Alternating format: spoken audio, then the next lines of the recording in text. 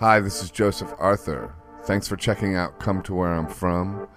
Please support us on Patreon, patreon.com/come to where I'm from.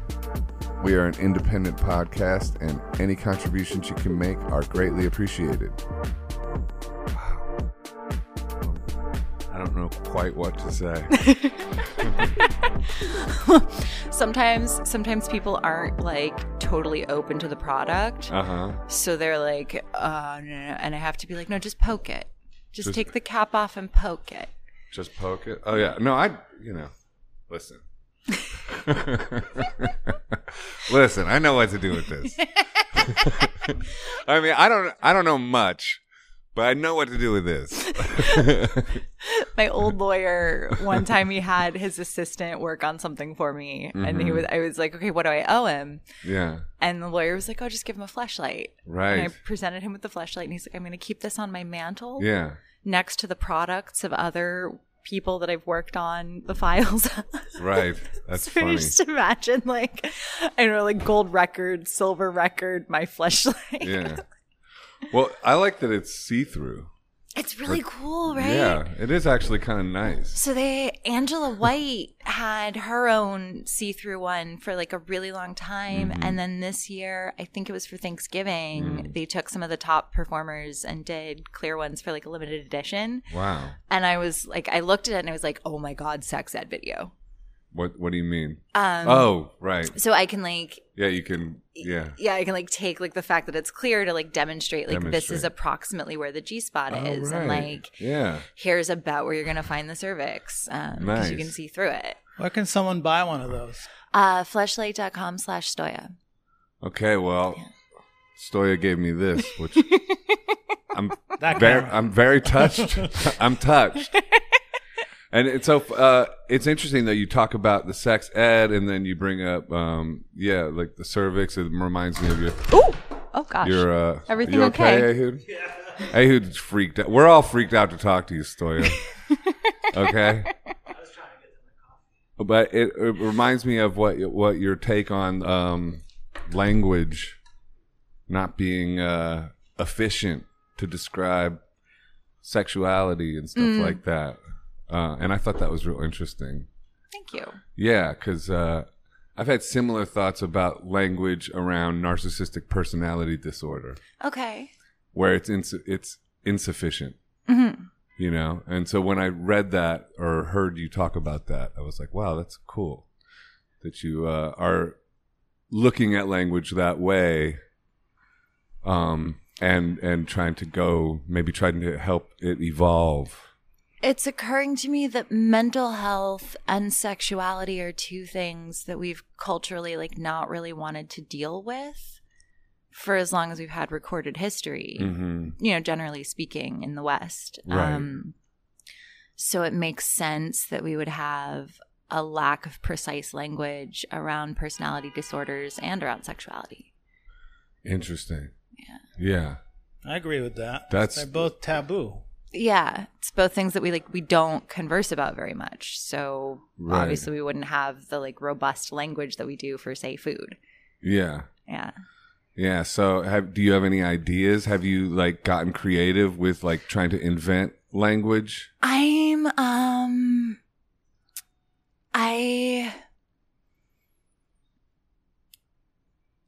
Derp. Sorry, I was just on the West Coast. I'm a little jet lagged. Listen, that's good for me because, like I said, I'm intimidated. So, we can be awkward and silent sometimes. Awesome. I only had 1.5 cups of coffee this morning. Yeah. I'm still a little like. We can get you one. Really? Yeah, Can let's get some coffees. Yes, please. Yeah. Can any of you people get us coffee? Yeah, I'll ask Hannah. People who may just be visiting the gallery. No, they all are just visiting. We don't know them. Some coffees over here. The space is open from 12 to 12, something like that. Yeah. Amazing. I'm sorry, I'm just now noticing the art. So with language with regard to sexuality, I'm currently more taken with the idea of figuring out exactly what porn is first. Yeah. Because, we have the like, I know it when I see it, or like, like shoe porn, food porn, like whatever. But we don't we can't actually describe what pornography is in like a collective definition, like consensus definition. We can say what it is to us individually, but like even then we generally have a hard time articulating like what makes it porn, like whatever. So one of the ways I'm going at that is I have a erotically themed book club that happens in Gowanus once a month. Yeah, called Sex Lit. And I used to live over there in, in Red Hook. Yeah. Okay. Yeah. I lived in Red Hook briefly. Yeah. Oh yeah. Where? Yeah. Right. You know the coffee shop on Van Brunt that has the antlers for the door handle? Yeah. That, like 2 doors down. It's right there. Yeah. Oh, cool.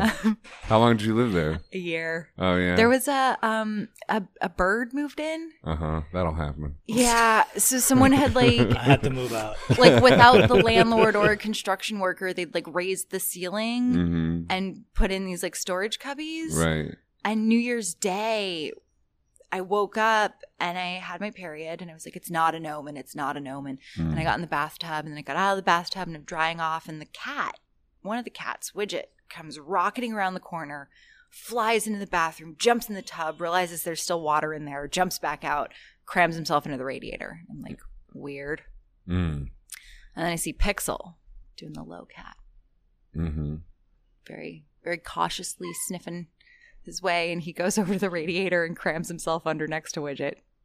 And I'm like, okay, what's going on? And I look in the bedroom and there's a bird just doing laps above the bed. And I'm like, maybe I should just move. Like maybe I should that just did it. Yeah, like I just take the keys and the wallet and leave, but I can't abandon the cats. How am I going to get them?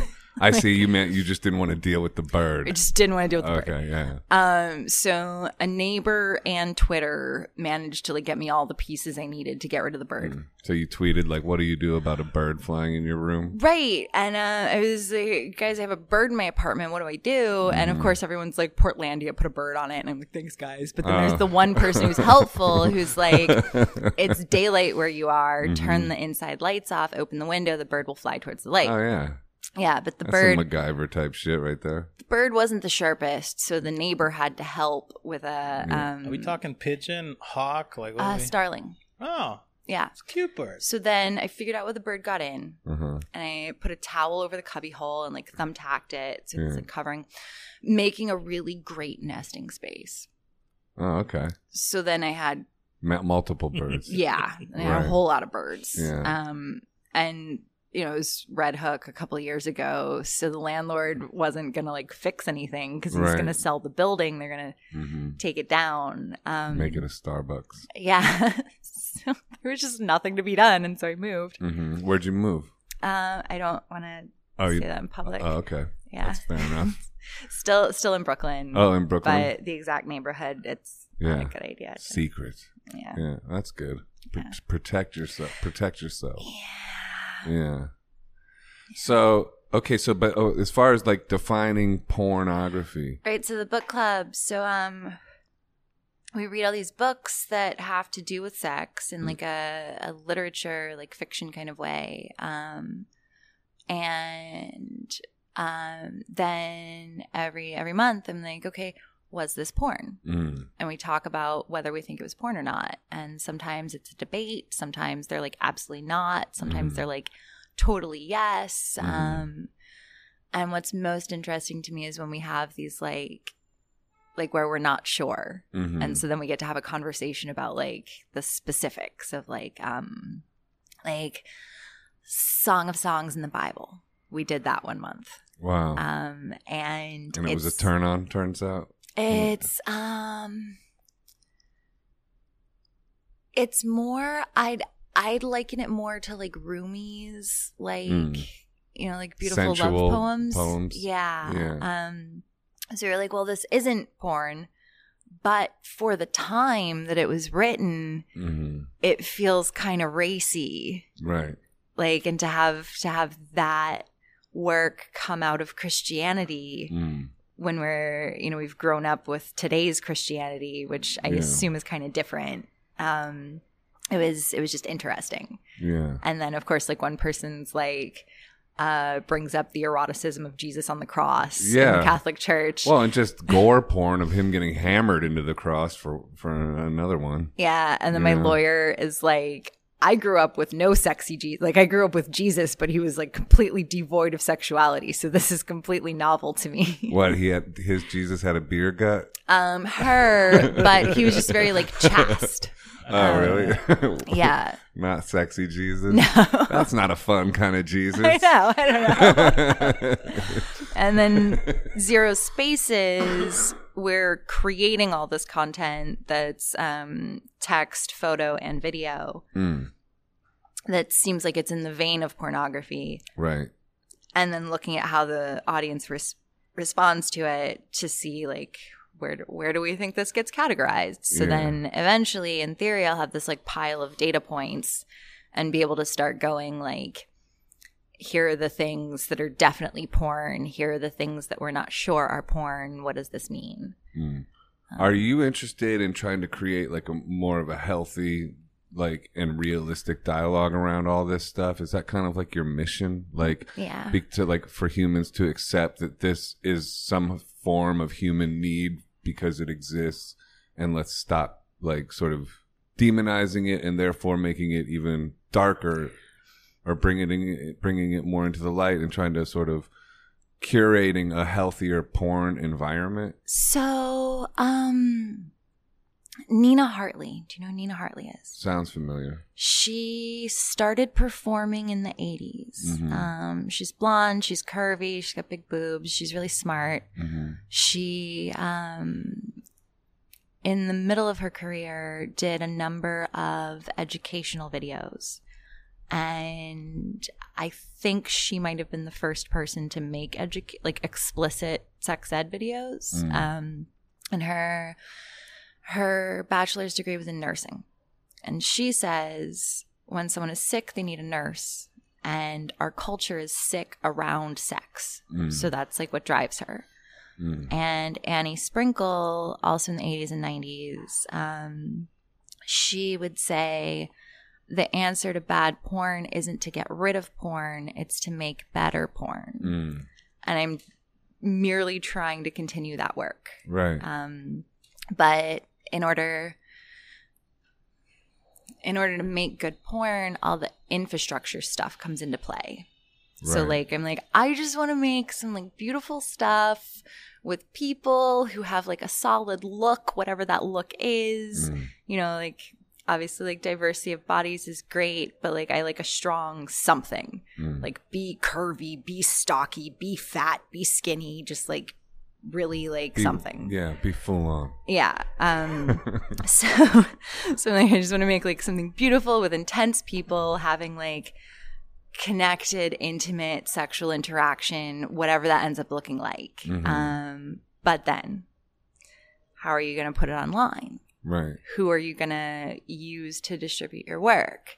How are you going to charge for your work? Oh, the payment processor options are very limited for people who show sex.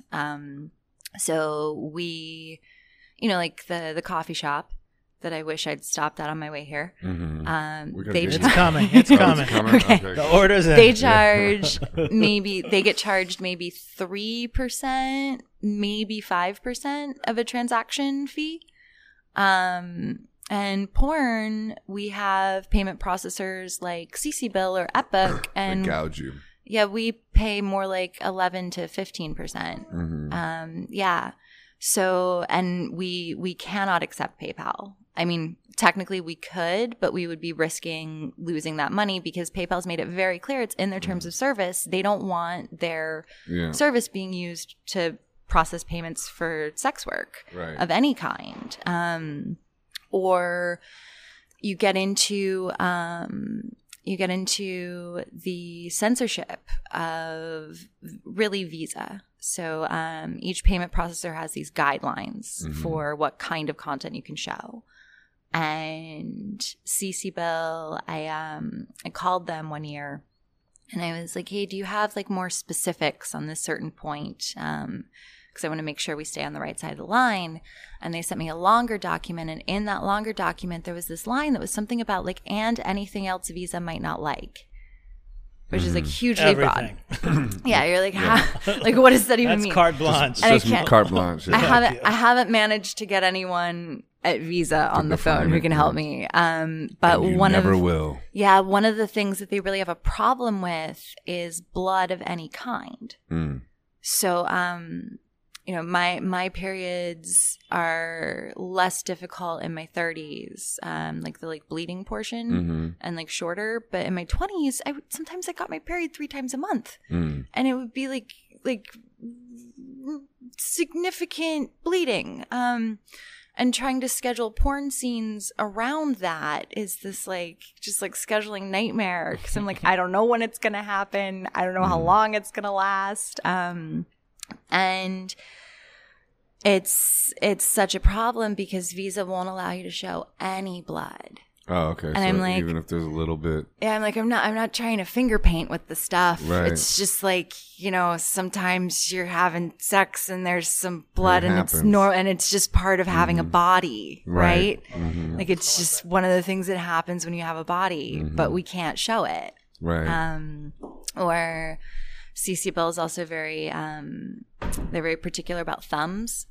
You No can't thumbs? put, thank you so Oh, much. you can't put thumbs in places? Yeah, you can't have fingers and thumbs. And a thumb, because then it's fisting.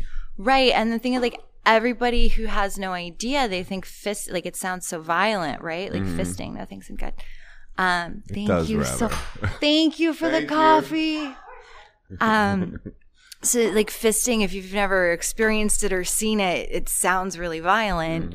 But actually, it's super gentle and one of the most intimate. Meditative. Yeah. Yeah, because it's slow, long insertion. Yeah, and you're breathing together Right. and fully in tune with each other's That's funny, bodies. yeah. And it's the only, because I don't have a penis, so it's the only way I can have a whole body part inside someone, right? Yeah. And so it's just all of the infrastructure stuff then becomes this sort of drag.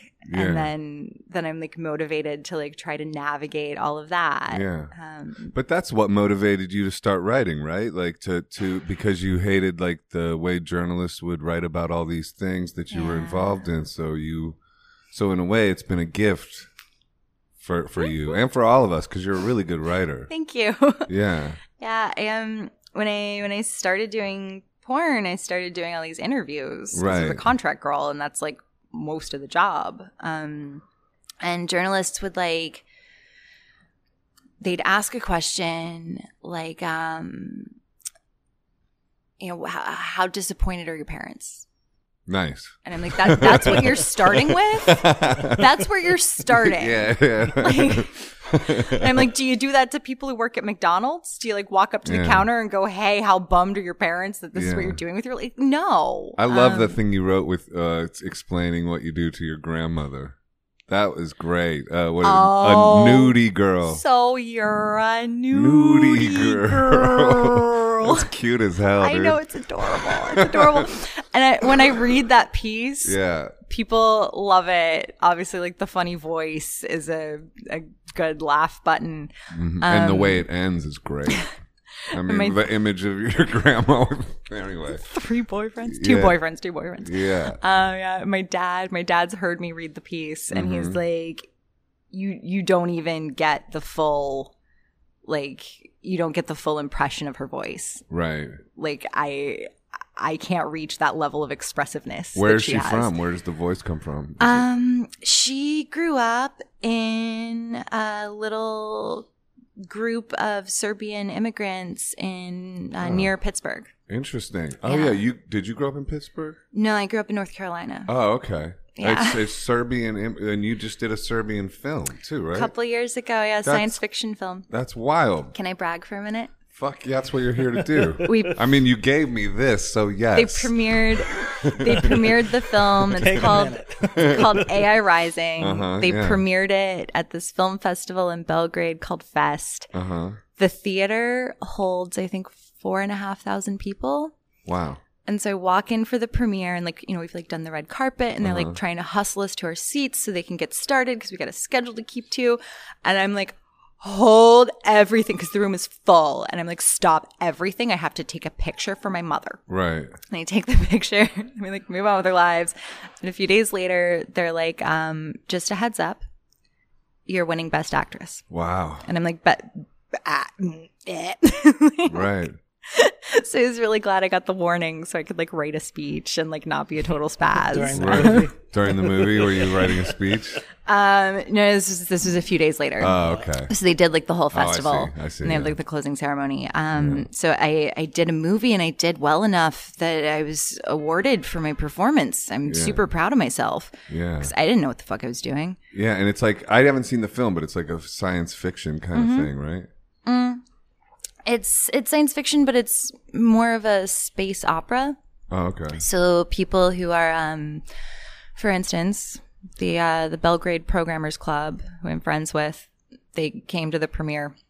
They're a bunch of computer nerds, and they were like, "It was beautiful. All the science is wrong." Like, so you want to like warn people. If Science wrong. If you know Linux, you're gonna have a hard time suspending your disbelief. But it's this. Luckily, there's not that many people that know that shit. Or DOS.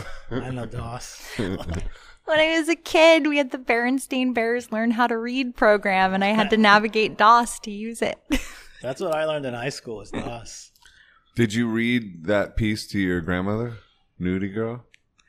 I didn't read it to her. I probably should at some point, but She'd probably get a kick out of I've it. told her about it, Uh-huh. and I've told her about how audiences respond to it. Yeah. That's cute. Yeah. Yeah. Can I just ask one question? Because No. we moved away from it, but about the payment thing, it's blown my mind a little bit. And two aspects of it. One is if the pornography industry is as big as we all know it is, how is no other company come up and agree to somebody's collecting that money? Is everyone having that hard of a time? And two is the visa thing. How does that apply to like Hollywood and movies that have blood in them? So they don't have sex. Some, But you don't have sex and blood. It's got to be the combo. Yeah, that they won't accept. That's where they have the problem is sex and blood together. So like for instance, Joanna Angel with Burning Angel is able to do like Repenetrator and like her like horror porno stuff by being very careful about where the blood is and where the porn is. Yeah. So everyone's playing a game.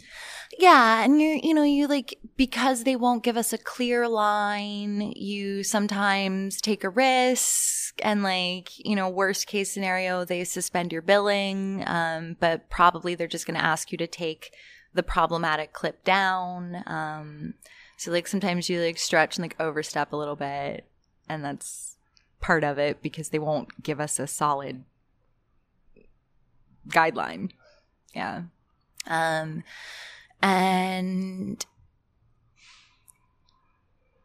Forbes years and years ago printed that statistic about porn being like $1 billion industry, and then they printed a retraction, and almost none of these companies are publicly traded, so they have no obligation to release books. You mean the distributors? The distributors, the production studios, and like really frankly, it's a lot of at this point we have MindGeek, formerly called Manwin. Take a second with that name. Manwin? Manwin. Manwin. Company called Manwin comes into the Valley, buys the company you're under contract to. How happy are you? But there's MindGeek, formerly known as Manwin, that owns Pornhub, Digital Playground, Brazzers, Twisties, Men.com, I think the Mofos Network, all the like fake taxi, fake school, like whatever. A whole bunch of stuff. Then there's Gamma, and I don't think Gamma/Mile High. And I don't think they have anything to do with tube sites, but they have Adult Time. They have, I'm not sure if they still have Sweetheart Video, but they did at one point. They have, I believe they purchased Burning Angel recently. and like a whole bunch of other properties. I think they handle evilangels.com. And then you have the Vixen Network, which involves PornTube, Tushy, Blacked.com, which is inherently racist, but we can move on. And Deeper.com. So you have these like entities where it's distributor, producer, and tube site all in one like entity. And they're not very forthcoming about how they make these things work.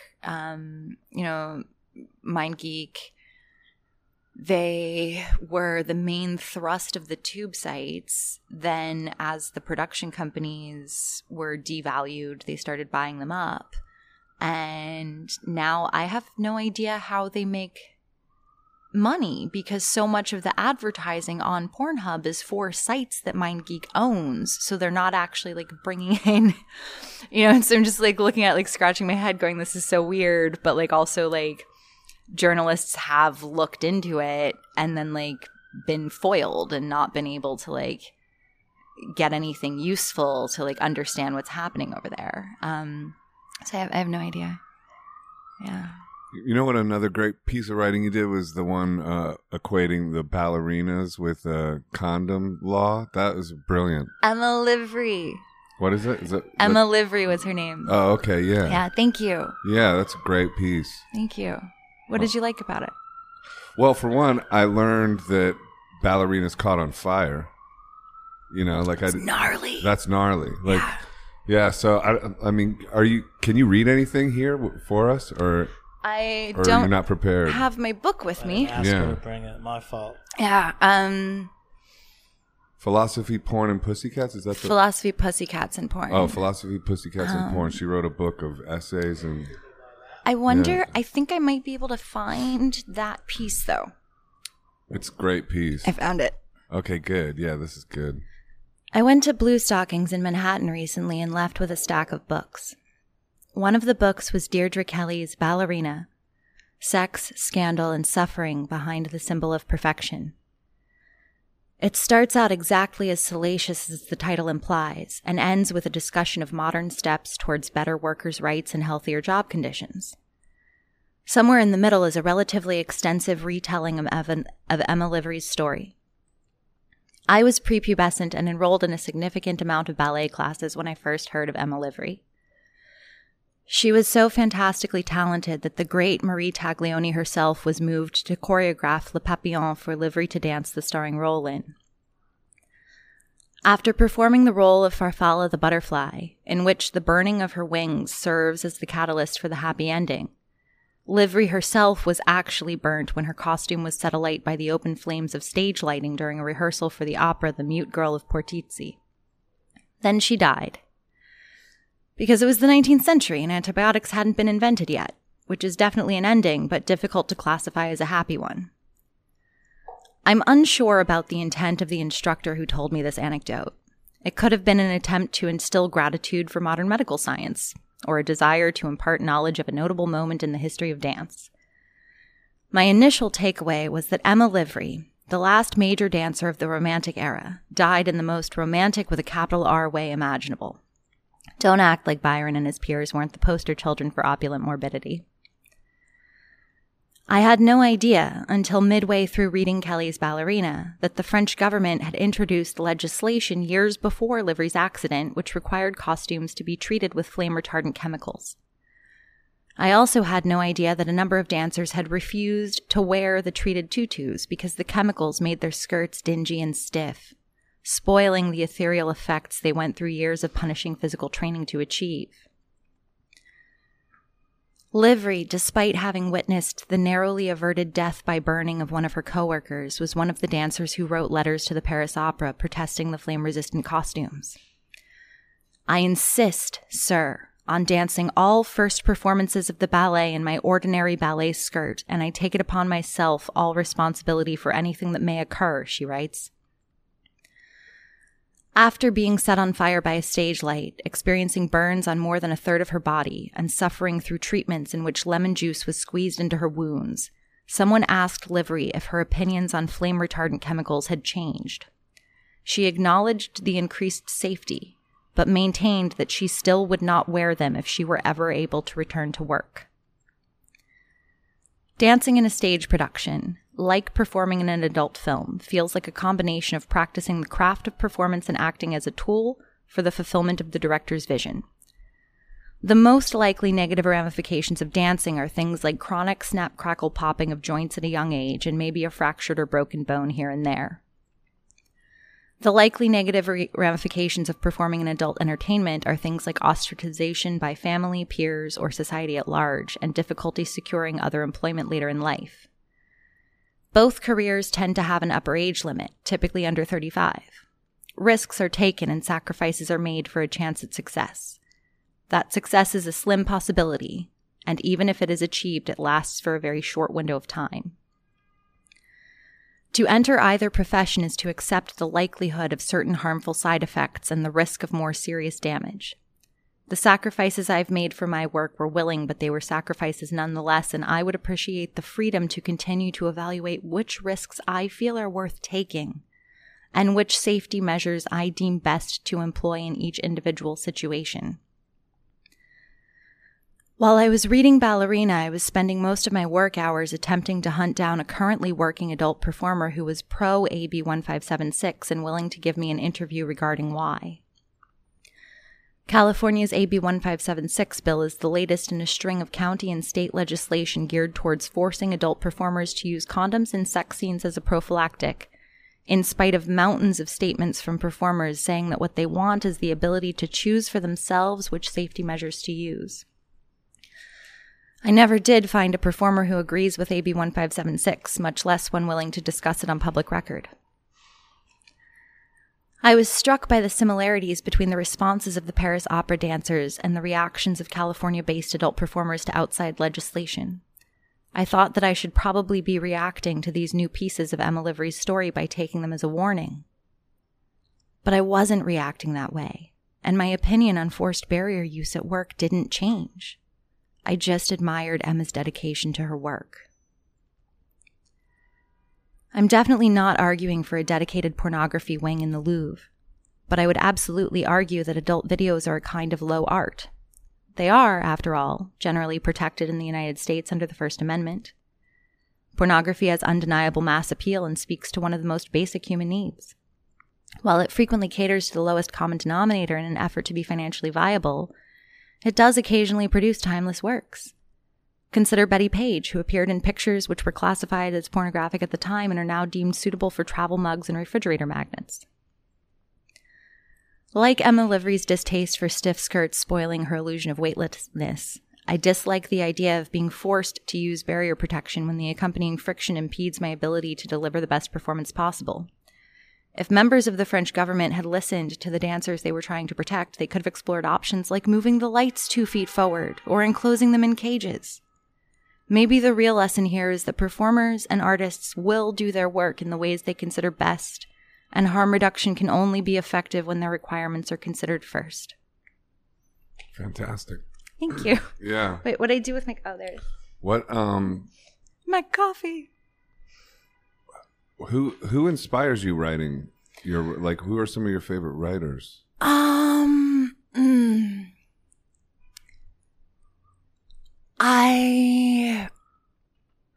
That's such a difficult question. I really like reading nice social justice oriented sci-fi and fantasy. Mm-hmm. So like Anne McCaffrey, Terry Pratchett, Mercedes Lackey, Jacqueline Carey. And that kind of writing has very little to do with the kind of writing that I do. Right. Like I like my op-eds to be like fact, point. Right. And I've been told that sometimes I'm almost like beating people over the head with it. Right. Yeah, it's strong.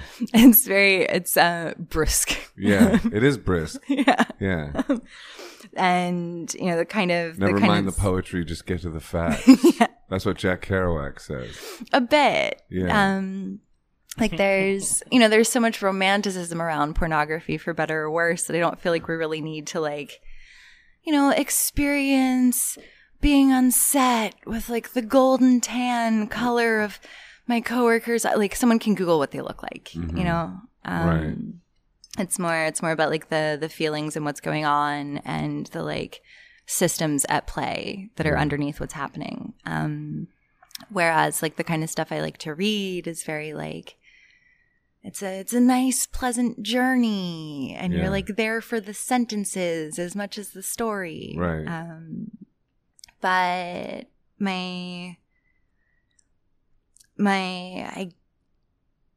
I guess explaining work, if that makes sense. The most of the writing is definitely in that category, but also like this interview talking about payment processors, like that kind of thing. The inspiration for that comes from the women who've come before, Nina Hartley, Annie Sprinkle, Candida Royale. The work that they began in the 20th century is still so necessary. Yeah. And that's where my like motivation comes from. A form of activism. A bit. Yeah. I'm like slowly coming to terms with the label. Like at first I was like, oh no, I'm just trying to deal with stuff that's in the way of me making pretty porno. Like don't try to put the A word on me. I like started to come around to it. What's your process writing wise? Do you do it sort of daily in the mornings? What? Is it regular? It depends on what I'm working on. So like Philosophy Pussycats, I would get this like feeling of like this thing has to be expressed in a public statement online. Like I like have to write about this thing that happened and like how that relates to this thing that's happening in society, or like I have to express this difficulty I'm having as a pornographer because of some kind of censorship or like whatever was happening. It would be like I would sit because I had to, and I would get it out, and I would feel like relief, and like move on. The Slate column, whenever I get my questions. And as soon as I get my questions, the next time I have an hour and a half, I sit down and I do them. Right. And something like the ballerina piece. Do you have that idea, like, oh, I can correlate those two things, or did it come with the writing? And so in my life, there's before ADHD medication. Oh, okay. And after ADHD medication, and before I had such a hard time thinking in a straight line. But sometimes it would be like, like the eye doctor when they like switch the lenses in front of you and they're like, how about this? Which one's better? A or B? A or B? A or B? It would be like when you get the right lens and like all of a sudden it's just like, so I was reading this ballerina book, and AB 1576 and the fight against it was something that I was involved with to a certain degree. And all of a sudden I saw the overlap and was just like, oh, God. And then you get the feeling of like, I have to sit and write this down before my brain loses its grip on this.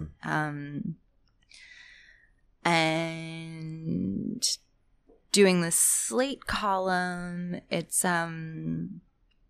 definitely better to be on the stimulant medication because it's a different kind of work. Right. It's less expression and more reflection of what the writer is saying, the person who's writing in for advice.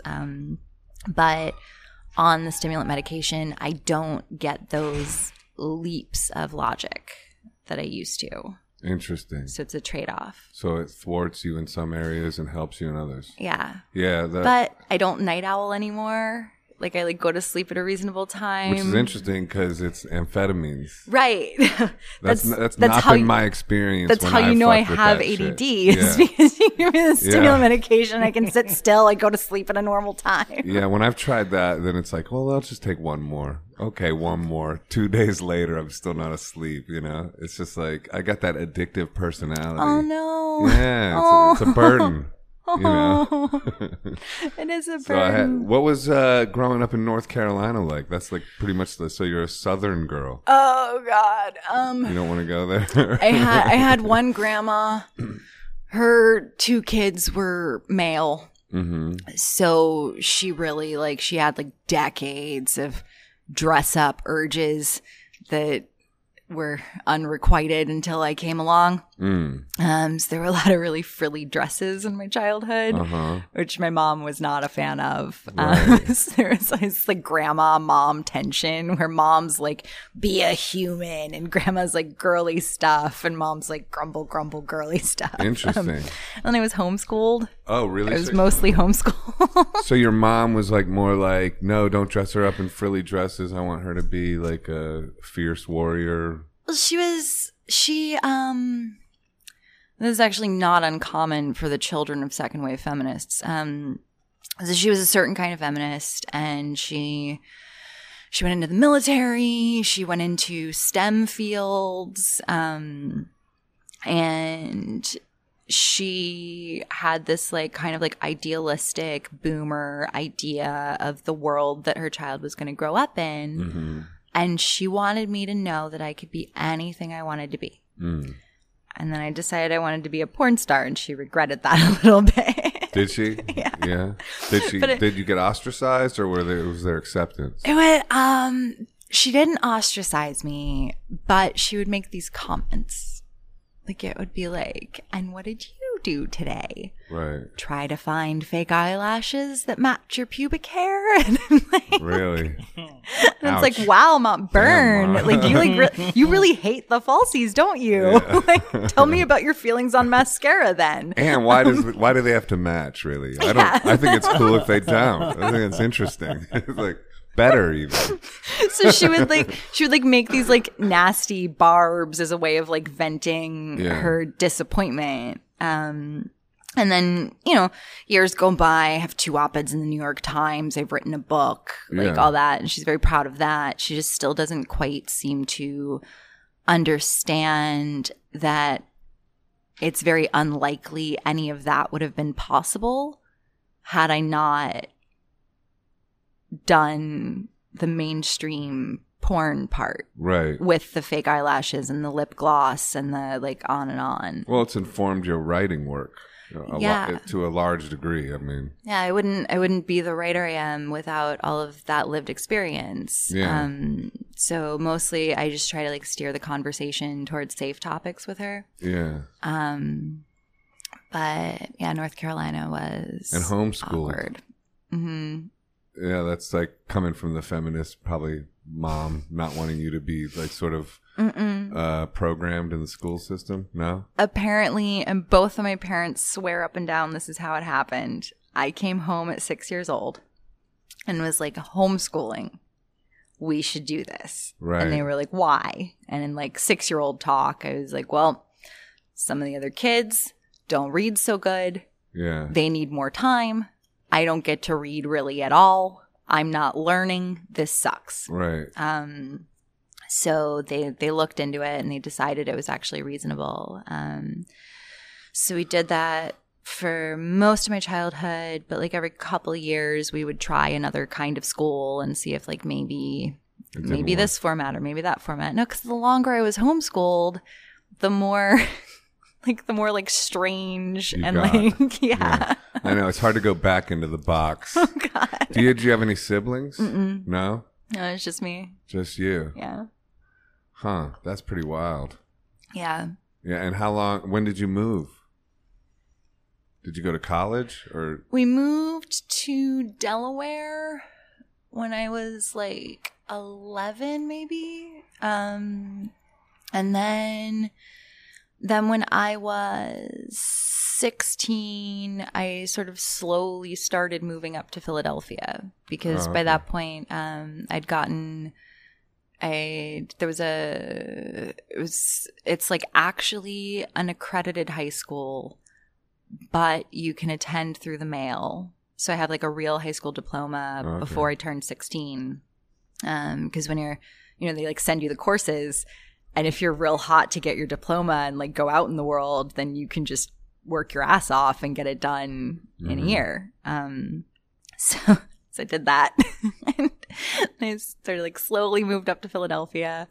And then it was why Philadelphia? Because it was close and I wasn't 18. Right. And like, you know, you go to your mom and you're like, I want to move out to a big city, like, and you're not 18. There's a compromise that's got to happen. Where do you get that sort of bravery and independence? Where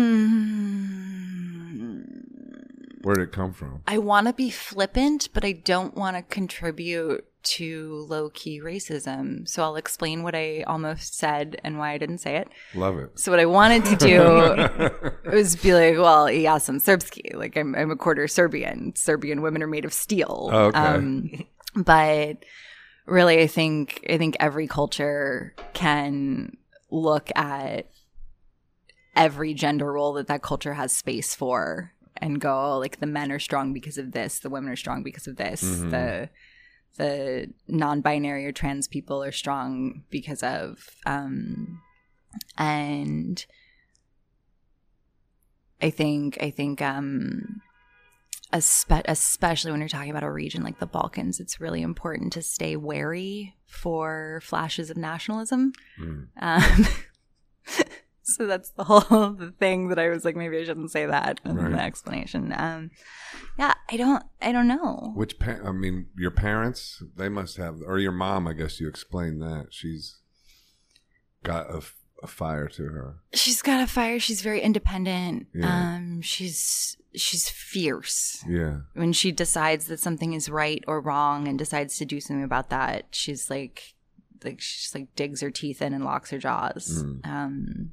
And she went off on her own, like right after high school, and traveled the country and had a whole life and did the army, and yeah. And were you writing already when you were a kid in Philly, or?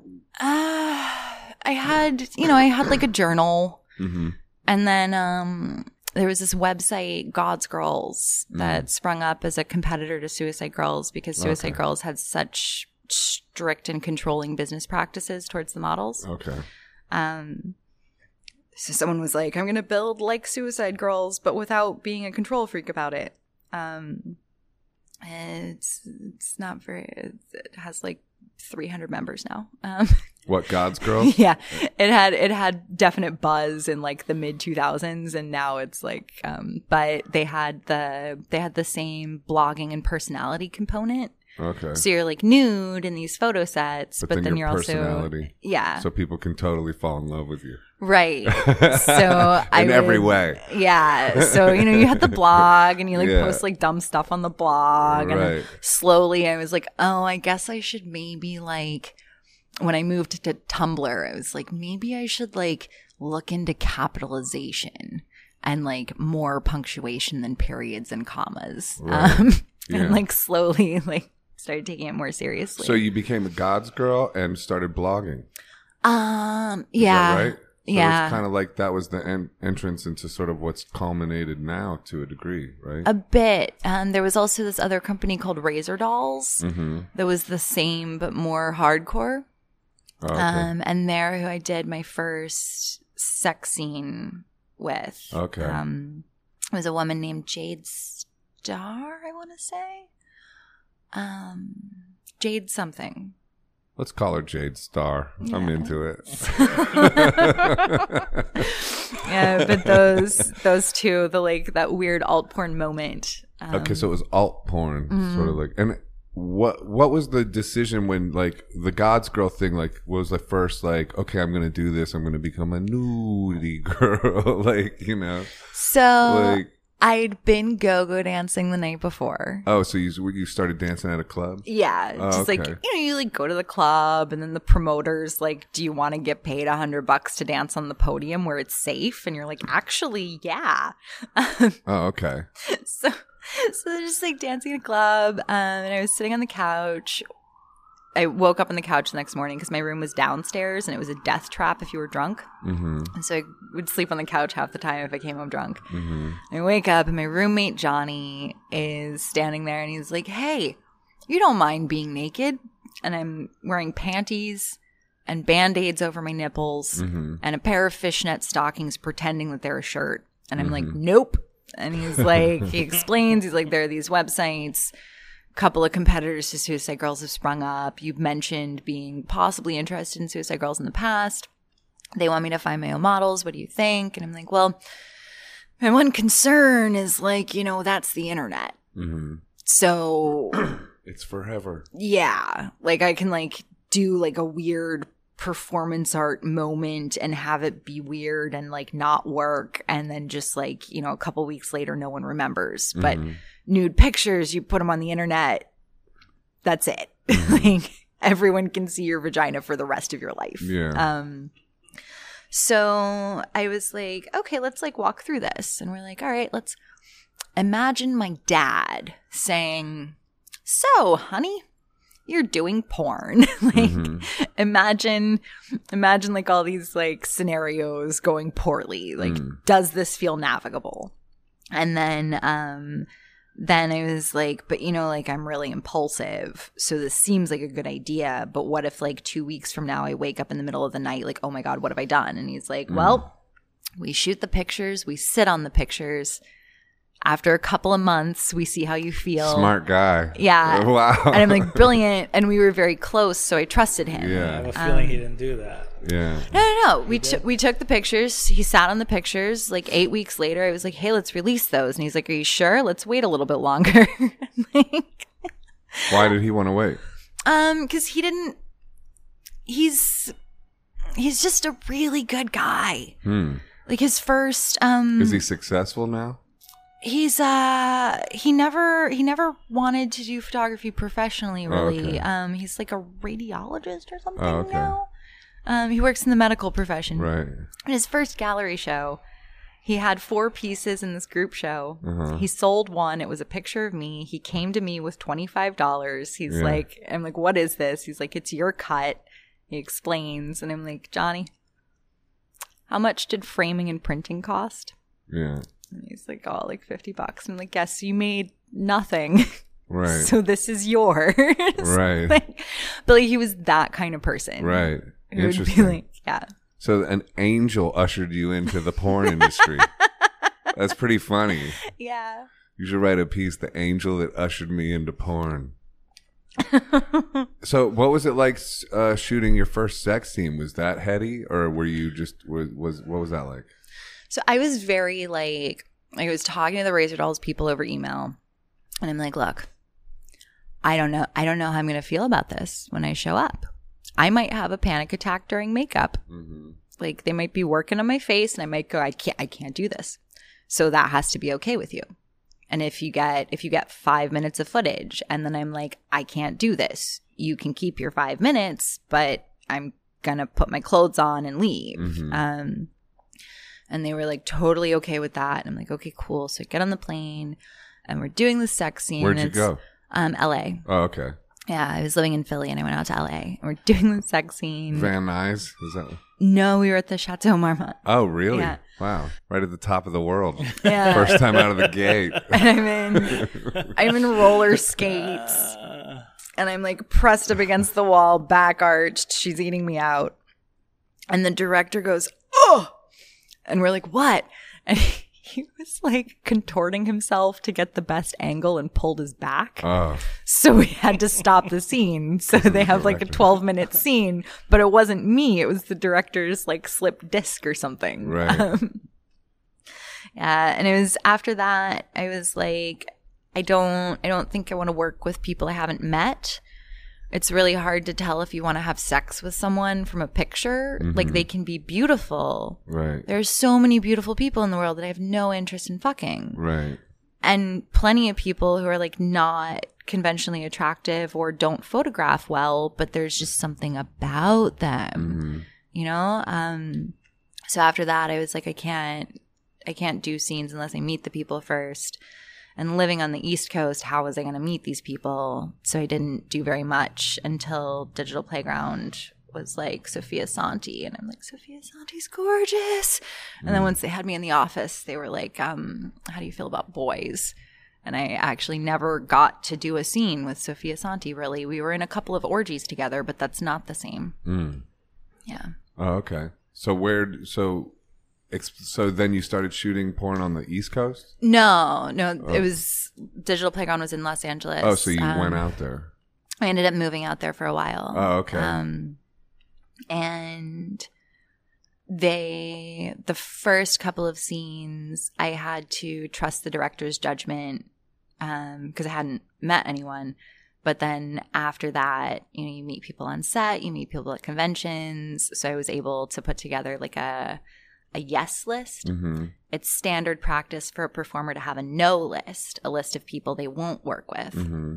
But I had the privilege, I think it was because I was a contract performer, to say, here's my yes list. Here's who I want to work with. Mm-hmm. And as a director and producer now, I think everyone should have a yes list. I'm only interested in people's yes lists. Mm-hmm. Like I go to one performer and I'm like, who do you, like, here's my vision. Do you see yourself in this? Okay, great. Who do you want to be with you? And then I go to those people and I'm like, here's my vision. Here's the person. Like, what do you think? Mm-hmm. And I only want to book what people are excited about. Right. Yeah. So, and I heard you also describe performing in porn as like kind of almost an athletic dance type of situation. You put it differently than that, but it's I come from a heavy dance background. Mm-hmm. I never made it to professional leagues at all, but I did tons of dance training and of course, the like school shows. And I approach pornography as a physical performance. Mm-hmm. Not so much like sports, but it is like I like warm up first. Mm-hmm. How do you do that? Just the normal, like shoulder Yoga? shrugs, You do like yoga? little. No, I don't do yoga. You don't? I've taken a little bit of Pilates. We usually do a little like hip flexor openers? beats. Yeah, then do, do, do, do, Oh, do, okay. do. Stretch out a bit. That's all that kind of stuff. Do you meditate?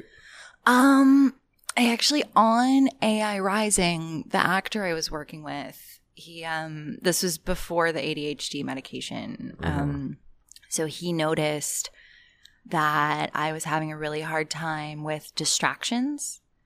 And he had to teach me a couple of, it was like 2 karate kicks and an Aikido throw.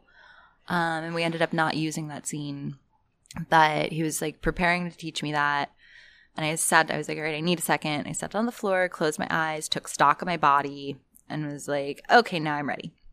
And he's like, hold on, what did you just do there? And I explained. And he's like, okay, you can do that with anything. And I'm like, what? And he's like, close your eyes. What do you hear?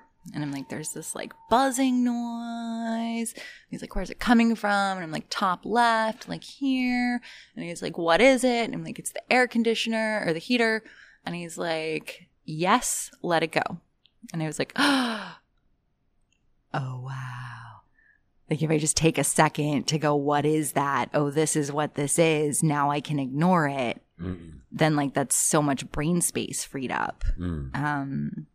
And it was really helpful for me. And then I was able to take that and apply it to like my inner world. Like, okay, we can like close our eyes and be like, oh, this thing that we're stressed about. Is there anything to be done? Nope.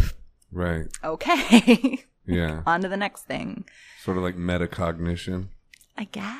Which is just like up-leveling your sort of like where you're putting your identity. Like if I'm upset, asking who's upset, who's asking who's upset. Okay. Becoming the witness of yourself. Mm-hmm.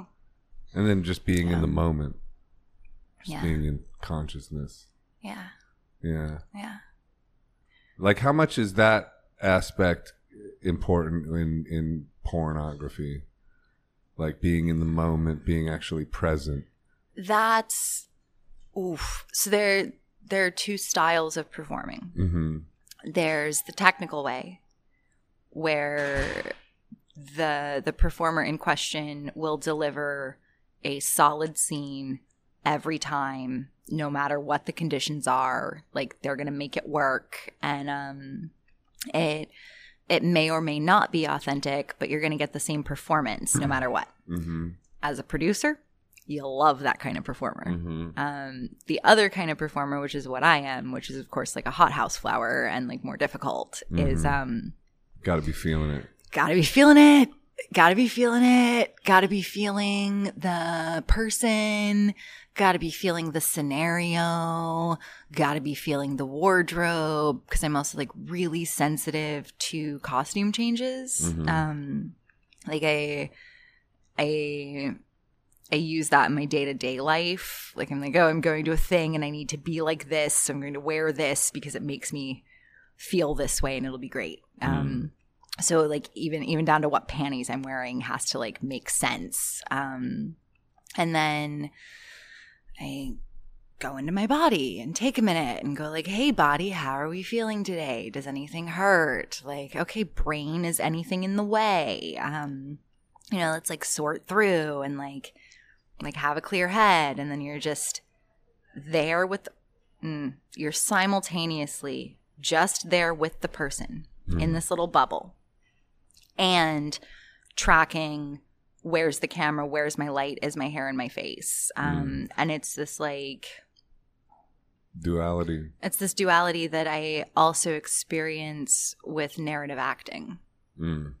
So ballet, you rehearse it until your body just knows it, right? And you're performing and you're not thinking about anything and your body knows what step is after what step. And like at most your brain is going like point, flex, up, relax. But it's just these like high points. But porn and narrative acting, it's more like the removed part is giving me my lines, like knowing like what I'm supposed to say or like watching for my keyword from the other person. But there is a similar duality where it's like I'm here, I'm in this moment, I'm reacting, but also there is this part that's like not here at all and is with the script or with is my hair in my face. Yeah. Do you ever have any issues like with your mind beating you up during the scene? Like, because I'm just equating it with being, I'm a musician. I perform and sing and stuff like that. Sometimes my mind will be like, you suck, dude. Like, you know, like, bro, this song sucks. And I'll just be like, no. You know, like, I'll just have to, like, have a conversation going on. Be like, no, man, you can't do this right now because I'm, like, in front of people doing this, you know? Like, do you have any internal conversations like that? I have a lot of things that are, like pre-process kind of stuff. Like, I will not look in the mirror. Right. Unless it's to approve makeup, and then I'm not going to look for very long. Right. Because I don't want to see my flaws right before I go in. You have flaws? I do have flaws. I don't know. Every single person in the world has things that nobody else can see that drive them up a wall. Yeah. Except for me, everyone can see mine. I'm convinced. So there are like things like that, and then every once in a while, like there was one scene, it was on a high production, like couples oriented feature, lots of dialogue, lots of lights, and we go in to shoot the male female sex scene. And first there's a problem with the camera, and then the sun's moved, so we gotta relight to match the first stuff, and then the camera goes down again, and then the sun's moved so much that nothing's gonna match, so we gotta start over from scratch. And then I'm starting to get like tense and like, you know, wondering if it's me. And the sound guy, it's always the sound guy. The sound guy goes, "It's not you, it's us." Right. And I burst into tears. And so then they got to take me to makeup to get touched up. And like, because he's like, "It's not you, it's us." And I'm like, "It is me." And then we go back in, and by that time they've had to like relight the whole thing because it's dark. Right. And that was rough, and it took about 8 hours to get it. Wow, that's crazy. Yeah. So like, so you're probably forced to like just be in a sexual situation for extremely long periods of time, I guess. You know, that particular scene is like a major outlier, and I mostly perform in my own productions now. And are you still performing? Occasionally. Oh, okay. And it's mostly for Zero Spaces. Which is your own. Yeah. I'm one of the co-founders. I have equity. Right. Built the whole thing. Well, Mitch built the website, but we built it from the ground up. Yeah. So when I'm performing, it's usually for myself, and a lot of it is the around the world in 80 ways stuff, where it's just me and a camera and someone I want to have sex with who wants to have sex with me. And there's one scene with Eric Everhard in Budapest where Eric Everhard? Yeah. That's his name. And his penis is wedge-shaped. It's very unique. Really? Yeah. So we're in Budapest. What do you mean wedge-shaped? I mean, it's shaped like a wedge. A wedge? Yeah. It's like a little triangle cone of flesh. It's a triangle? Great for anal. Right. Yeah, because it just the tip's small, so it eases right in. And then it looks huge. Right. Yeah. Camera adds 25 pounds. I know. So Eric, we get 20 minutes in and my watch beeps and I'm like, okay, we've got enough footage. And he's like, I'm not done having sex with you yet. And I'm like, okay, cool. And then there's a whole other 20 minutes of the two of us fucking not paying attention to the camera at all. Right. Yeah. Which Did you use that part too? Yeah. We released an uncut version. Yeah. Where you see everything. Right. Yeah. And that's Around the World in 80 Ways? Is that a continuing series you do? Yep. We've done Paris and London and Barcelona and Mexico City and Amsterdam. Yeah. Yeah. Are you familiar with Napoleon Hill? Think and Grow Rich? And he's got a whole chapter on sexual transmutation. You familiar with sexual transmutation? Is this a sex magic, harnessing sexual energy for harnessing sexual energy to achieve greatness is the idea. I was reading this Barbara Corrales book, Urban Tantra. Oh, okay. And she talks about it's sexual meditation, basically. Yeah, Tantra. I'm reading along and I'm like, oh my God, that thing I do when I get stuck on a column question. I've been doing weird sex magic with no clue I was doing it. Oh, really? What?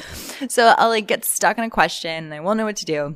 And I'll go upstairs and I'll lay in bed and fully connect with the mattress and breathe all the way into my pelvic floor and just feel my body and try to be open to an answer from the universe of what direction or what I need to that's meditation. Research. Yeah. So I'm reading this book and it was a few months ago and I'm like, holy shit. I'm sort of excited what I can do with it intentionally. So are you masturbating while you're doing that? Or is sex have anything to do with it, or is it straight up meditation? It's I feel sort of I don't know enough about meditation to really make a statement here, but if I had to, I would say it's a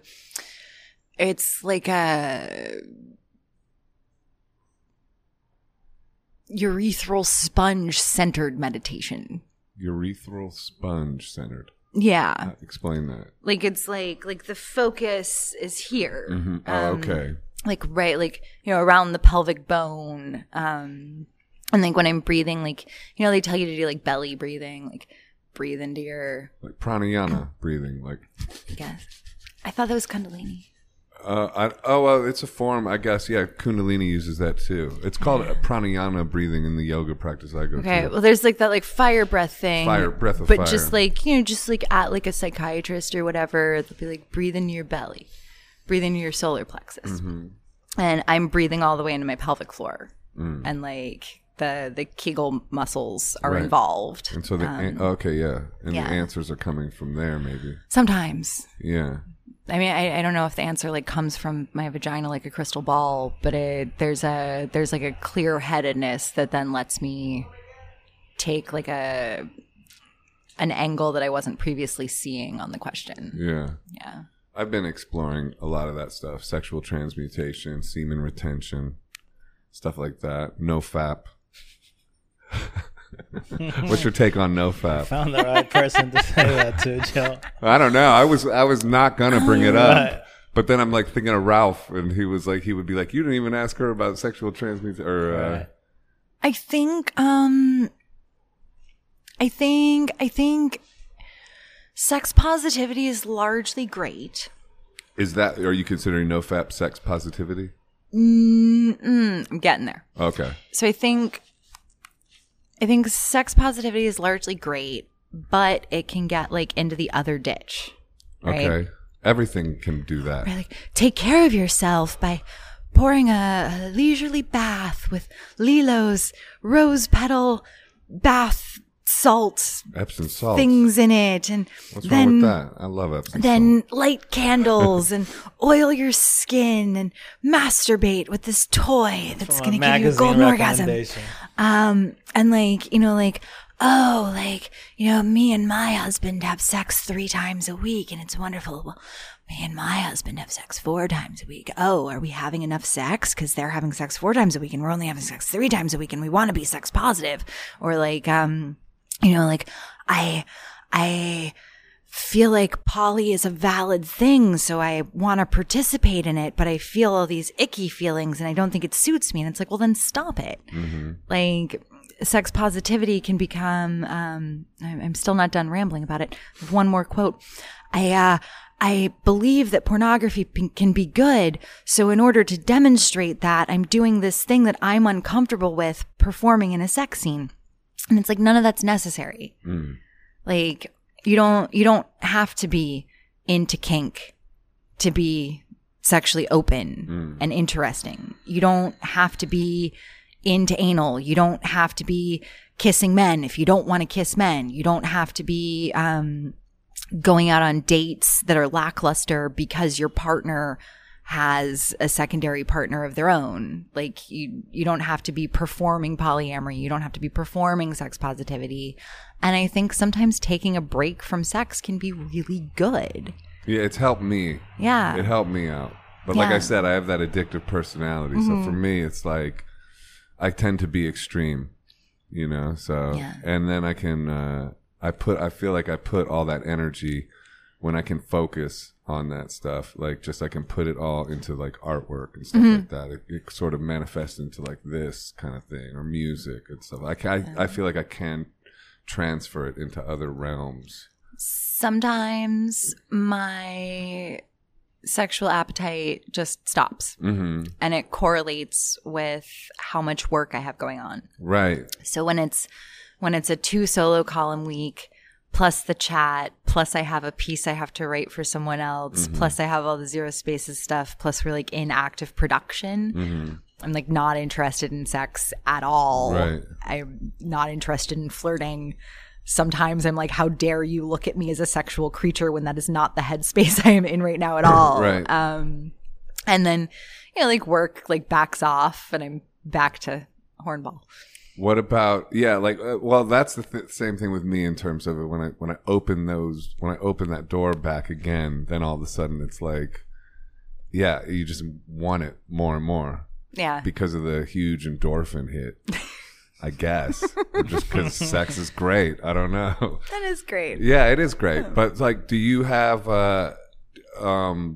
issues with like relationships around your work? You must, right? Like, and are you currently in a relationship, or what's that like?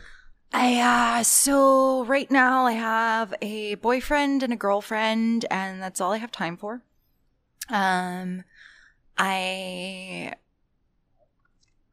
The biggest problem is my schedule. Mm-hmm. So for the first 10 years of my career, traveling all the time, you go to set to do a 2-day wonder. That's what they call the like featurettes, where it's like, it's got like 2 stars, some filler performers, some up and comers. Mm-hmm. There's a plot. It's 4 or 5 scenes, but it's like bare bones and it takes 2 days. But those are very long days. We don't have a union. our crew isn't part of the crew unions.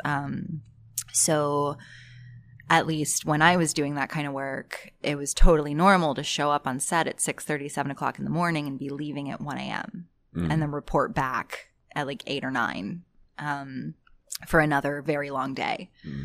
So, oh shit, how'd I get on that? Well, because I asked you about relationships Right, and schedule. if it gets in the way. And Schedule. you were talking about schedule, but I was talking more about like, don't they get bummed out if you're sleeping with other people, even if it's for work? Or is that, I mean, I know that's kind of a cliche question. Yeah, mostly what they get bummed out about Is schedule. is like, oh, didn't hear from you for a week because you Right. were in South Africa. Right. I got one email saying, hey, my phone doesn't work. Bye. Right. Like, or like, you know, like I was having a crisis and you had no cell phone service because you were up in the mountains. Right. Or like, you know, it's Saturday night. I want to snuggle with my partner, but they have to return this email interview, like respond to all these text messages. Like, you know, it's like you want to snuggle and watch a movie, but I'm tied to my laptop. Right. And that, especially the like in town and out of town part, you know, you're in town, so you want to see them as much as you can. And then you're out of town and there's less communication. And so it's like inherently hot and cold, which can be very unhealthy very quickly. Yeah. So, Similar to touring Yeah, it musician. sounds like the life of Yeah. a touring musician. Yeah, it's Yeah. very similar. yeah, so I've dated. Or a working artist, it's like similar too, because it's like sometimes I get swept up in this type of shit, and I can't. I have no time to like deal. Really. Yeah, it's like I'm working right now and it's flowing and I got to do it. and I got to do it, and it's Yeah. extreme, and you got to do it for like long periods of time sometimes, and yeah. Yeah. When I'm on like an organizational project, Yeah. my apartment ends up covered in like large pieces of paper with little bits of paper stuck to them with tape. And I'm just like, everybody leave me alone while I do my weird serial killer wall. Right. And like, I will be back in a week once I have my brain wrapped around whatever I'm working on. Yeah. And it can be really difficult. And because there's so much footage of me having sex with people, anyone who has a jealousy issue around that or some kind of like, you know, low self-esteem about their own sexual appeal, they can go to the end of Google and torture themselves. Right. So That's a certain kind of fun. I find out pretty quickly Who can handle it? Yeah, and a lot of people can't because there's so many factors. Did you meet your current boyfriend and girlfriend in like outside of the industry and then have to break it to them, so to speak? Or So the girlfriend I was in, she lives out of town, and I was in her town for a reading of Jizz Lee's Coming Out Like a Porn Star anthology, which is where the Nudie Girl story is originally from. And she came up to me, and first she was like, do you ever work with girls like me? And I was like, new girls? Nope. I don't hire new performers. I don't have sex with new performers. why? Because it's amateur hour and they're usually not really sure about what they're doing. Mm-hmm. And I don't want to be part of someone's regret. Right. So then we ended up becoming friends. And then a few years later, I could kind of feel that she still had a crush. And I find her appealing. So I was like, would you, super, super slick. I'm like, how do you feel about trying a dating context? It's just like so nerdy. But we decided to do that. And the boyfriend, I was walking home from the subway, and this brick of a man is walking the other way down the sidewalk, and we make eye contact. And we pass each other, and I stop and turn around. And then when he looks over his shoulder, I'm like, hey, do you live in the neighborhood? And he's like, yeah, would you like to get a drink? Wow. You stopped and turned around? Yeah, he was really hot. He must have been super hot. It's really hot. And then we were texting a little bit, and he was like, "What do you do?" And I'm like, "Well, right now I'm mostly a writer. I write for Slate." And he went on Slate and found a piece by a woman with my first name. And he was like, "Is this you?" And I was like, no. And I sent him the how to do it link. Uh-huh. And he's like, "Oh." And then we meet up for a drink. And I'm like, I mentioned the porn career. And he's like, "Oh." Right. Like he just didn't know, but he took it like a champ. He comes from an acting background and is in professional wrestling school. Oh, okay. The performative stuff, Uh-huh. like WWE style. So related to what you do too. It's Yes. because fighting and that, and then it's an act. The it's layers of like it's real, but it's fake, but it's real, but it's fake, but it's real. Right. Like that whole rabbit hole That's he has interesting. an understanding of. Yeah. So that was really easy, but most of the time with new people, there's like an hour on the first date that's like, "Yes, let's answer all your questions about porn." Right. So what was that like with him? Mostly just chill. He was because cool about it. He understands the entertainment industry aspects of it. Yeah. Yeah. Yeah. So he's open-minded. Yeah. Interesting. What about some of the more dark aspects of pornography? Like in terms of just how like the destructiveness it can provoke in people. You mean, do we want to talk about the Like, what's your- systemic racism? Do we want to talk about Or I'm the thinking more- constant exposure to online harassment and the number of performers that we've lost to suicide or accidental overdose in the Right. past few years that Yeah. are Or- linked to online harassment? Oh, okay. Yeah. The utter lack of regard for performers as intelligent thinking humans, Mm-hmm. although that is changing. The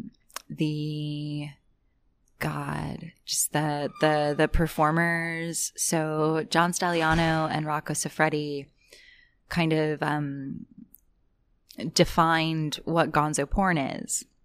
And between Stag's camera work and Rocco's performing, they make the sex look like wild and crazy. Mm-hmm. But having worked with Rocco, I must say, it's not nearly as violent as it looks. It's intense. It's really intense, but it's fun, and you feel like safe and secure in it. But there are performers who will make things less pleasant than they need to be for no good reason. Right. And it's yeah, and it's sometimes it's gnarly and sometimes it's gross, and you know the tube sites have problems with age verification. All companies that sell porn have problems with age verification. You know, Great Britain kind of, I think they were misguided, but they tried to develop a solution for that, and we do need a solution for age verification. Yeah. We also need better sex ed, because porn cannot be sex ed. Like you cannot go to Pornhub and watch a bunch of porno videos there and think that you know how to have sex. Right. Like it's just not. There's so much important stuff that doesn't get shown in video, because sometimes you can't show it. Like, how do you show empathy in a video? Like, how do you mark a top seeing their submissive check out for a second and then checking in with them? Like, how do you convey that to a viewer? How would a person, well, actually I did that. I'm like, how would a person incorporate condoms in a realistic way? Because I think a lot of the problem that consumers have with condoms in porn is it like just sort of mysteriously appears. Like there's a blowjob happening, And then a condom. and then there's a condom on it, and it's in someone, and like you're just like, but wait, like, Yeah. There's a scene missing. yeah, like we're missing a part. So There are just like all these things that you can't use porn as a substitute for sex ed for. Yeah. So it's this whole like gnarly ball, and we have all this hysteria around porn. But that's not going to help us make better porn. That's not going to help us solve this problem. That's not going to get us better sex ed for kids that they're finding before they find porn. Yeah. What do you think of the idea that porn is weaponized to keep people shame-based and easily controlled? I mean, I think that sounds like really conspiracy theory. Yeah, I'm a conspiracy theorist. If we want to walk it back a couple of steps, right? Yeah. Shame. It's like a chicken or egg kind of situation. Shame is an erotic motivator for a lot of people. Oh, yeah. Okay. Now you said something. So BDSM sort of facilitates that, doesn't it? No, that's really unfair to BDSM. Okay, you cannot. Sorry. It's not this like kitchen sink of kink. Like I enjoy playing with masochism. Mm-hmm. You fucking degrade me. We're done here. Mm-hmm. Like, call me a dumb little anything. Like. Just like you want to play the like everything you do is wrong game, like no, I am not there. I'm not there to be humiliated. I am not there to be degraded. I am not there to be made to feel small.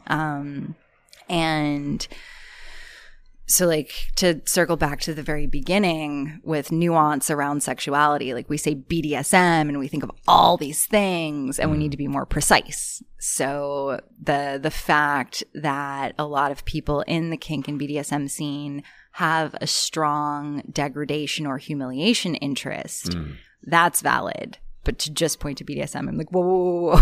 We gotta have some nuance here. Nuance, yeah. Nuance. Devil's in the detail. It's all.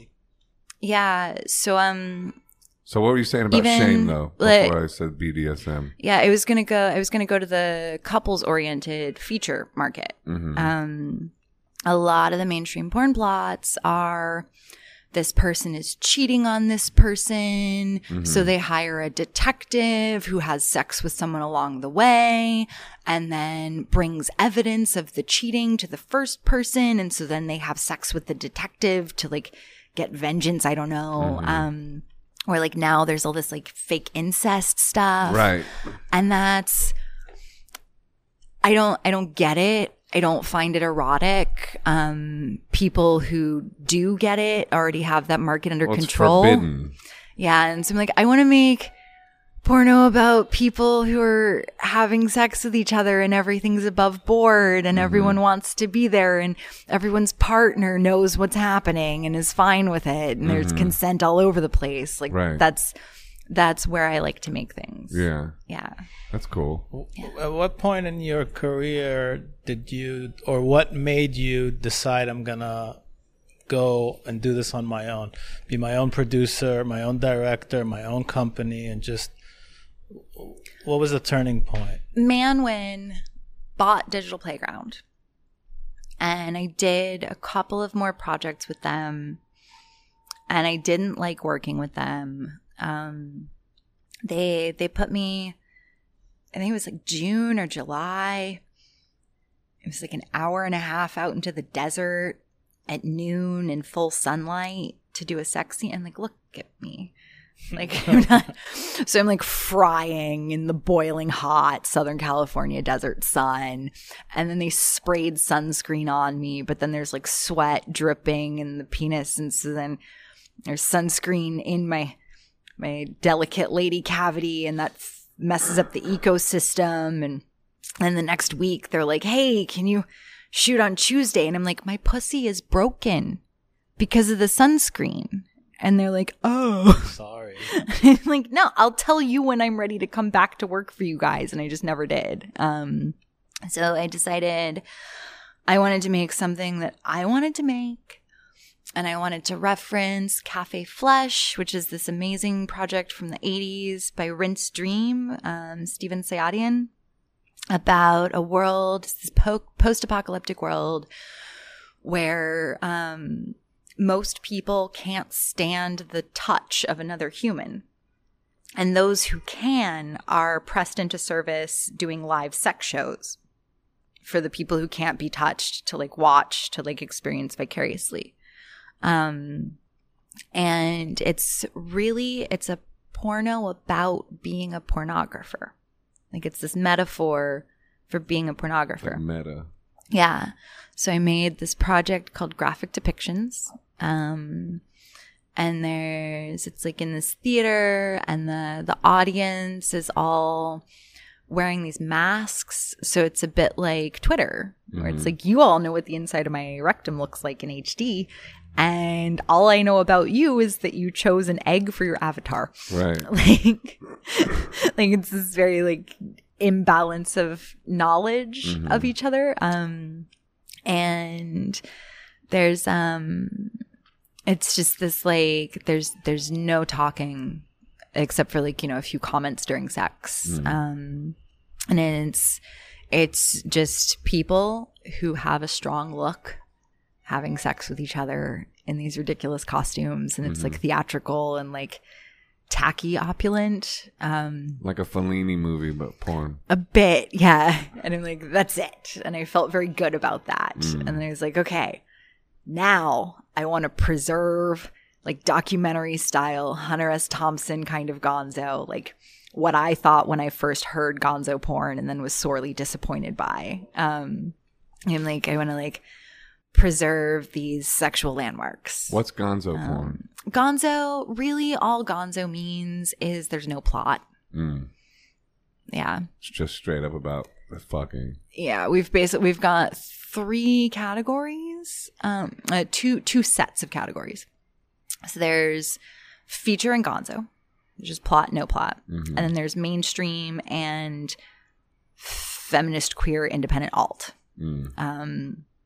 So you'll have queer features or mainstream gonzo. But I do feel like we could use some more nuanced categories of like what is what. Yeah. Yeah. What are you working on now? Are you writing more stuff?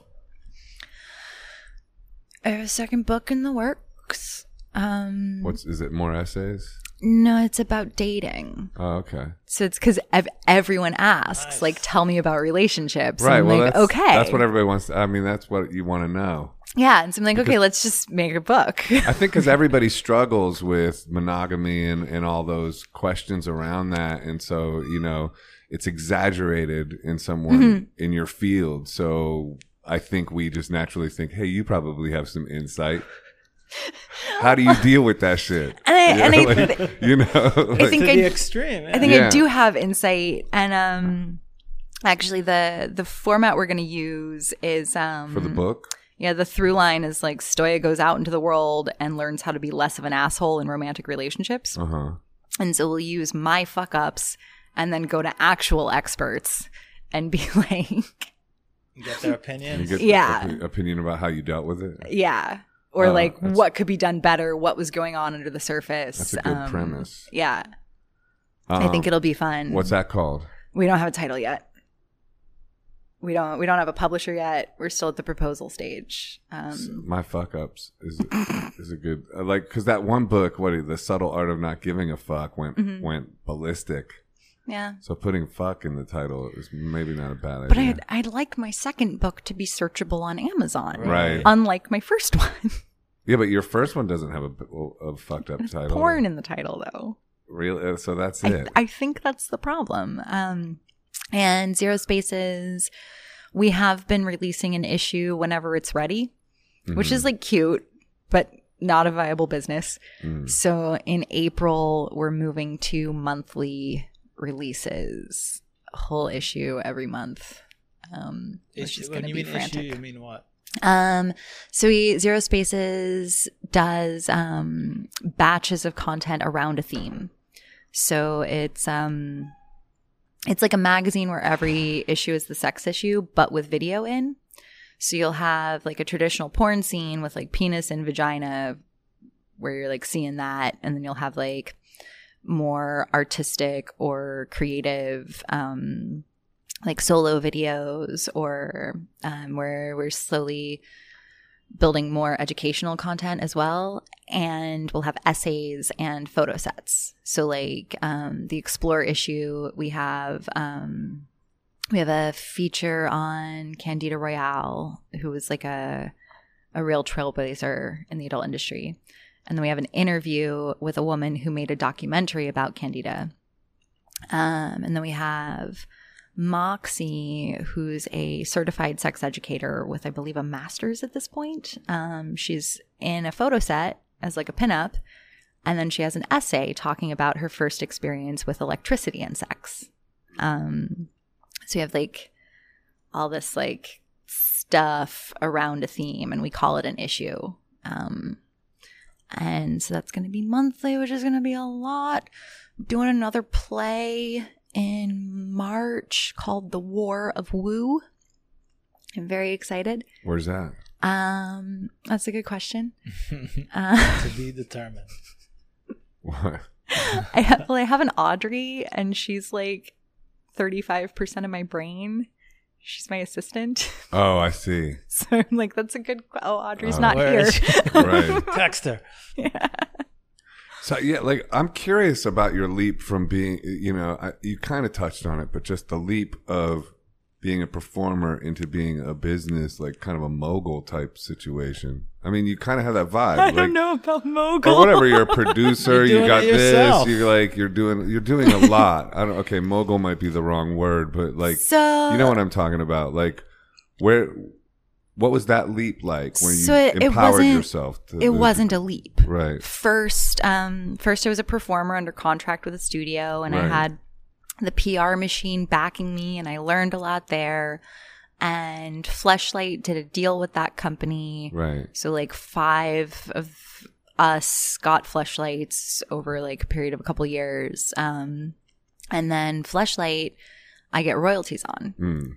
So unlike the porn scenes that I Right. performed in, Right. like when you perform in a scene for someone else, it's almost always work for hire. There's no points on the back end, nothing. Yeah. So Fleshlight, I get royalties. It's passive income, Mm-hmm. which gave me The ability. free time to write on Yeah. Tumblr for nothing until I started getting interest for paid gigs. And at that point, it was like, $50 for like a 1,200 word piece. Right. And then because I was able to take the jobs that were going to be interesting and get exposure over the jobs that were going to pay me well immediately, I was able to build a career, and Slate actually pays me pretty decently. Right. I have a contract with Slate, getting paid really pretty decently for a freelance writer in 2020. Right. The editor sorts through the questions for me, and it's really wonderful. And once I got the writing thing online, because I will spend money on shoes. I will spend money on lingerie. I will get a decent haircut if I'm going on camera. And of course, taking care of my body and my mental health. But I'm not into fancy dinners. Mm-hmm. I don't really travel for fun. Like if I'm going somewhere for work, I might take a couple of extra days, but I rarely travel for something that isn't work. I'm similar with that. All So for I have it. the passive income. That's the only way to travel. Word. It was just sort of collecting. And then at some point I was like, oh, I have enough to make a porn film of my own. Right. Like I should do that. I should Yeah. see what that's like.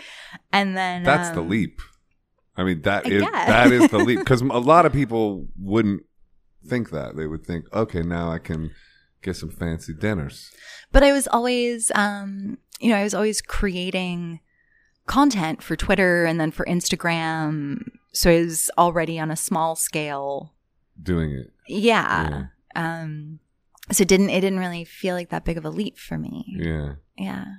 That's cool. I like that aspect of social media, that it basically turns a lot of people into artists, and Mm-hmm. people finding their self-expression. Yeah. Yeah. That's good.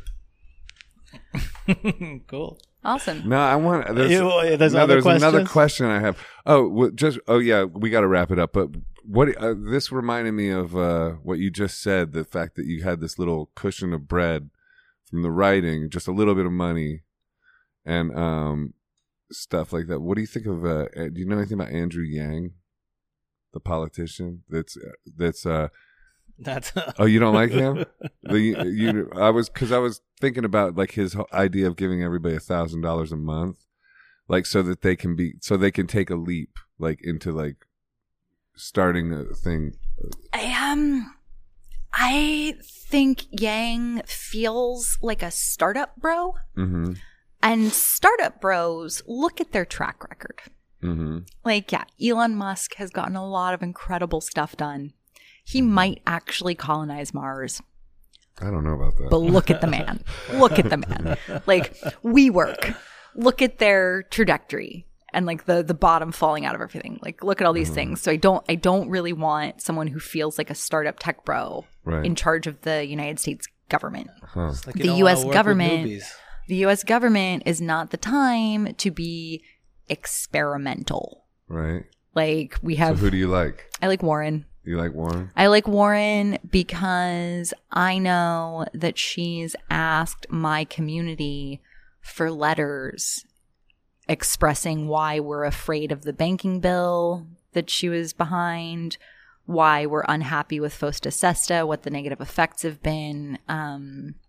So when early in her campaign, her campaign reached out to the sex worker community. Oh, really? And wanted to hear from us. And I'm like, holy shit.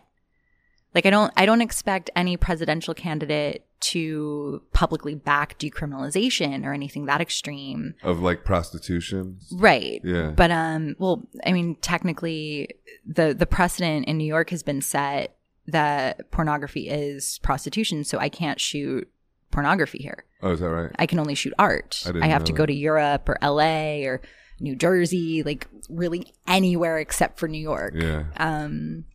And yeah, so I don't expect a presidential candidate to back decrim, but the fact that someone who pushed FOSTA SESTA is now willing to hear about how maybe that was a mistake and needs to be rolled back is huge to me. Right. And Warren was the first person, as far as I'm aware. And then Bernie was pretty fast behind her. So for me, those two candidates are the ones where I feel like, oh, we actually might not get thrown under the bus for once. And what's how do you say that? FOSTA SESTA. FOSTA SESTA? It's a bill that aims to reduce sex trafficking and protect the children. Okay. But here's what it's actually done. Right. It's taken women who had their own little business industry. Yeah. Only them, direct to consumer through Backpage or Eros or whatever. Right. I've heard about that. And now, as soon as FOSTA SESTA passed, those women started getting text messages from pimps saying, you need me now. Right. So FOSTA SESTA has actually taken women who were independent and put them in situations where they are being trafficked. Right. And so it's done the opposite of what they wanted it to. And the thing is, at the end of the day, I think we can all agree on protecting people who don't want to be in sex work. Mm-hmm. But those of us who are in sex work have this idea that legalizing it, getting some sunshine in here, being able to do it in the open, discuss it in the open, maybe even dreaming of being able to go to the police if there's a problem. Mm-hmm. That's what we think is the way. Right. Some of us think legalization, some of us think decriminalization. Like, we can all debate the finer points, but we're like, look, if we could do this in the open, it would be safer. And some other people in the United States believe that they can stamp it out. But I think all that happens is it just gets pushed further underground. Right. Yeah. But the U.S. government, Sanders and Warren and one other person whose name I'm blanking on have gotten together to request that the effects of FOSTA SESTA be studied. which is huge. That's good. Yeah. Yeah. Yeah. Well, cool. Thank you for doing this. Thank you very much. It's been a pleasure. Thanks for having me. Yeah. Did you enjoy it? I did. It was You a did? pleasant conversation. Yeah, and you weren't that intimidating. It was cool because I was listening to your essays and I was just like, oh yeah, I was like thinking of all these things I could ask you. I like the one too where you like let dudes off the hook for erectile dysfunction. She's like, this is a I good, listened to that one. Yeah. Oh, you heard that one too? Yeah. My boyfriend, Yeah. whose identity I am very delicate around, so I can say things like this. Sometimes he comes so fast, and then he feels bad about it. Right. And I'm like, that's great, because I know you're going to do it another 3 times. Right. Like, Yeah. okay, get the first one over with quick, and then Yeah. we can like have fun for a Get couple that hours. out of the way. Now let's get down to Just, like, business. do this. It's like an appetizer. You should get him this book called The Multi-Orgasmic Male by Okay. Mantuk Chow. Okay. Yeah. It's about, it's about sexual transmutation too, I guess. Yeah. Semen retention. Anyway, so like, I guess that's a wrap. Awesome. But yeah, thank you for doing it. Yeah, you weren't as intimidating as I thought. Because then I started listening to some other podcasts with you, and yeah, like you were kind of rough on some people. Especially when they describe what you do. Yeah. Well, there's come screaming out of the gate with like porn actor, and I'm like, Yeah. nope. Right. Yeah. Anyway, it's been a pleasure to meet you, and Thank you. thanks for my gift. Can really use this. Fleshlight.com/Stoya. Fleshlight.com/Stoya. Thanks, And, Stoya. and the website is Zerospaces.com. zerospaces.com. Yeah. And check out her book. Philosophy, Pussycats, and Porn. Yeah. Also, my Instagram has lots of pictures of Pixel and Widget, who are adorable. That's cats. at Stoya. Yeah. All right. Thank you. Nice Thank one. you. See you later.